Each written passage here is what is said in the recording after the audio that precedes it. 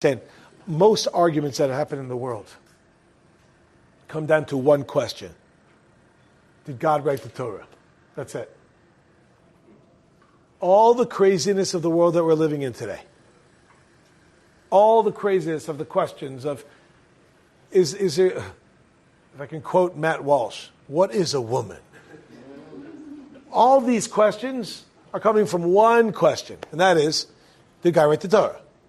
If God wrote the Torah, 99% of your opinions, or let's say it differently, 100% of them that are not in line with the Torah are cute, but they're just wrong. If they're in congruence with the Torah, then they're right. That's it. This is the objective, if this is the truth. It's funny when there's like these arguments back and forth of like, I feel and you feel and we feel together. No matter how you feel, is it true or is it not true? The feelings can only come out once you say it's not true. Torah is not true. It's not divine. God did not write it. Now you have an opening.